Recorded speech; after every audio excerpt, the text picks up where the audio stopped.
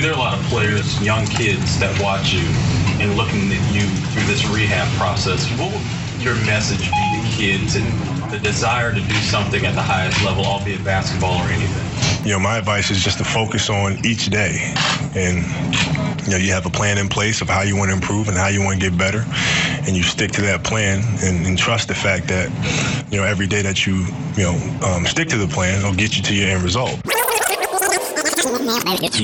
Stick to the plan, it'll get you to your end result, your end result, your end result, your end result. La, la, la, la, wait till I get my money right. Unbossed, the podcast.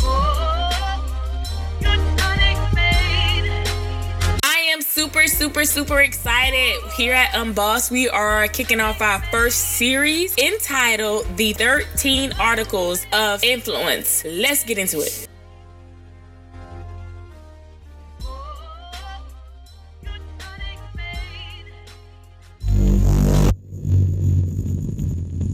Starting off our series is the first article, desire. Desire, a strong feeling of wanting to have something or wishing for something to happen. Think about desire and what it means to desire something. Desire is not to be confused with passion, but desire is the end result. It's where you're trying to get to and what you want. So think first about what it is you want out of life. What is fulfilling to you? When you look back and you say, I really accomplished and reached the end goal. What is it that you don't have that you genuinely desire? When you desire something so much, you can physically see yourself having that thing, having that object, or being in that certain space. I desire to take trips, flights, and vacation. I just want to live. And when I say live, I mean live carefree, no worries. I desire to have a certain freedom. Now, desire is a part of that influence because when we know where we want to be, that desire drives us to create ideas and tap into a sphere to help us. So by seeing yourself with certain luxuries or seeing yourself with that free time, we first start with desire. I was working at Forever 21. Forever 21? I thought you was in grad school. I had to quit that job because it wasn't conducive to where I wanted to be later on down the road. I wasn't able to spend time with my craft, which I consider to be podcast. I mean, these shows do be lit, can't lie. I had to quit, and ultimately, I wasn't of any value. I mean, I ain't judging, but if you're gonna be a boss, then you really gotta boss out. I was a worker. There's no value in being a worker. So we should all desire to be some kind of influence to every environment that we're in. I mean, if you're just going to be a number, understand you can be replaced. Workers are the number one expense to companies. Why do you think companies are always trying to outsource jobs? They don't have to pay a robot, which is why a lot of companies try to get rid of people. Makes sense, right? I don't want to ever feel like I can be replaced by a robot. I don't ever want to feel like somebody can bring another person in and they do the job just as well, if not better than I. I want to be one of the most influential pieces of my environment, and that's my desire. So working at Forever 21, I was a worker. Retail is high turnover. You fire me today, you got 2 more people, 3 more people lined up that you're ready to hire and put on payroll. Yo, for real, you would have thought the hiring manager was Big Meech the way she was putting niggas on. For real. That's not the environment that I want to work in, because in that environment, somebody can tell me that you're fired. And they still hiring. I don't want to feel replaced. I want to be in an environment that I am very influential. So my desire didn't match up with where I was working. And I challenge you, if your desire does not match with what you have going on right now, stop. Quit. Like, understand, whatever systems that are in place before you will still be there long after you're gone. The job that I just quit, of course, there was some security there, a paycheck, whatever. But is that fulfilling? Was I fulfilled in my role? No. I desire to be much more than that. Ask yourself, can I be replaced? If you can be replaced in the space, you don't need to be there. That's simple. I think that is something that's so profound. One more time for the people in the back. If you can be replaced in the space, you do not need to be there. Let somebody else do the work. There's no fulfillment there for you, and there's no added value to you, and you're no added value to that system if you cannot work outside of confines. We start with desire because often desire drives the overall bigger picture. Everything is in a realm of the bigger picture. We're not going to live forever, so why not make the best of it? I don't know if y'all know, but Mark Zuckerberg is of so much importance to Facebook that he cannot be fired. Steve Jobs was fired. You can be fired, you know? So let that sink in. He is so valuable. His knowledge, his position, and what he has done for Facebook is so valuable that he can never be fired from his company. No matter how many people join the board, no matter how many other people come inside of the organization, he cannot be fired. He has a definite position.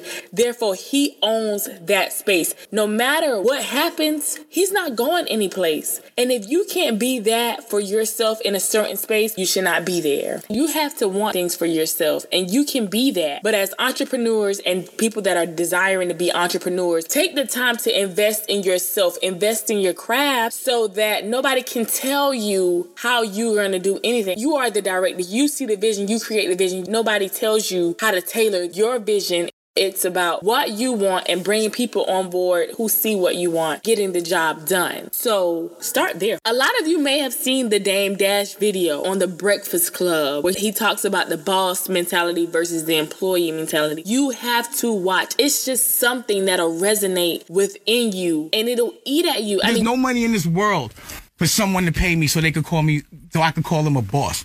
That's like calling somebody daddy. How can a man call another man, yo, that's my boss? We don't do that.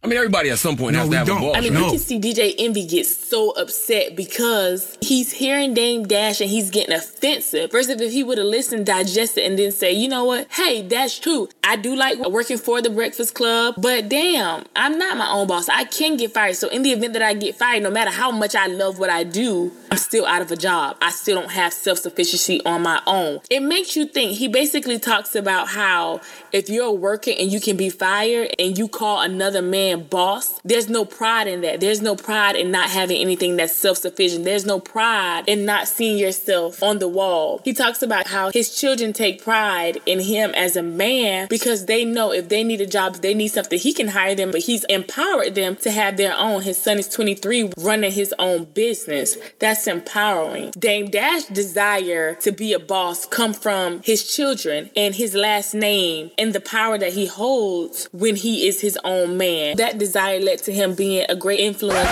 Influence where? Rockefeller Records. Oh, okay. The proof is in the pudding. Look at anybody who's been fairly successful in their career in whatever they're in. If it's sports, entertainment, music, the arts, whatever. Just look at their career, look at their history, and how they have performed as a body of success. Floyd Mayweather is the hardest working man in entertainment. He calls himself an entertainer, and we can say that's true because what he does is theatric in the realm of boxing. He has a reason to be cocky because his success rate proves it. His track record proves that he is the greatest. When he started boxing, he said he wanted to retire undefeated. He accomplished that goal, but how did he get there? He would wake up at 3 a.m. and get his team up and go jogging or go to the gym and work out, put the extra hours in. There was an obsession with being the best. There was no off days. The desire to retire undefeated led him ultimately to being undefeated. So you look at a person's work ethic, but you also look at what is driving and motivating him. I saw one of his interviews and he was talking about his opponent. Shane Mosley said Floyd Mayweather fights for money. You fucking dummy. I'm a prize fighter. That's what I'm supposed to fight for. A prize. Duh. Fight. You better give me your check, you dumb motherfucker. I just seen the first episode. He told my mic on. Let me make sure my 24/7 mic on. This dumb motherfucker said he fighting because other fighters feel like they better than him. Man, you dumb motherfucker. You almost 40 years old.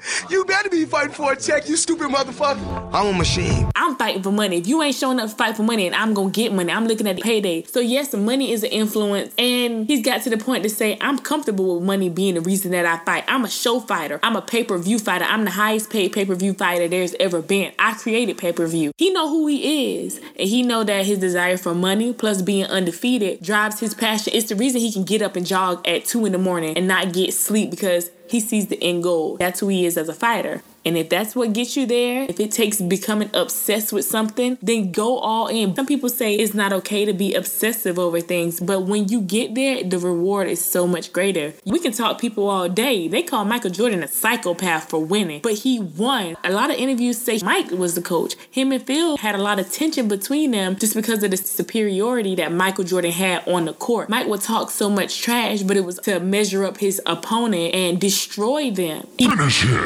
dominated. Go and watch Mike Jordan interviews. Look at how he addressed his opponent. He didn't want to be a loser. He didn't want to be the person that was outworked, out-hustled on the court. He knew he had a goal and he was going to finish it. He didn't take disrespect. Mike's influence to win came through the desire of never being disrespected, which is why in every space, on every court, he dominated. We have to get to the point of dominating areas we operate in, no matter what it is. Just be the best at your craft, which is why I say give yourself time with your craft. Mayweather gave himself time with his craft. He fights all day. Mayweather spends time with the art, gets up, box. He works all the time. Mike train season in, season out. There's no off days. So spending time to perfect your craft and then get to the goal and satisfy the desires you seek. I mean, it's really that simple. Persistence and the desire to acquire more. That's all you gotta have. Just look at history. The facts are there. You can find anybody, you can break them down, and you can find it was a goal that they had in mind. You just don't stop. When you're so driven and you have that desire in mind, you don't stop no matter what obstacles you face. That's the obsession. It drives you crazy. Once you know where you're going, you cannot be stopped. Tap into your desire, connect, man, and do your thing. 13 articles of influence. Desire. Start there with the desire, and that desire will drive you in other areas and be influential to the overall person you want to become. So when you write down these desires and say, I desire, when you make your list of I desires, post it, read it every day, and get that end goal and that concept in mind, because that's going to be invaluable 5 years down the road when you said, I started with my desire first, and then you put some goals in action of how to get there based on your passion. Remember, desire and passion is not to be confused. It's just gonna be crazy as fuck.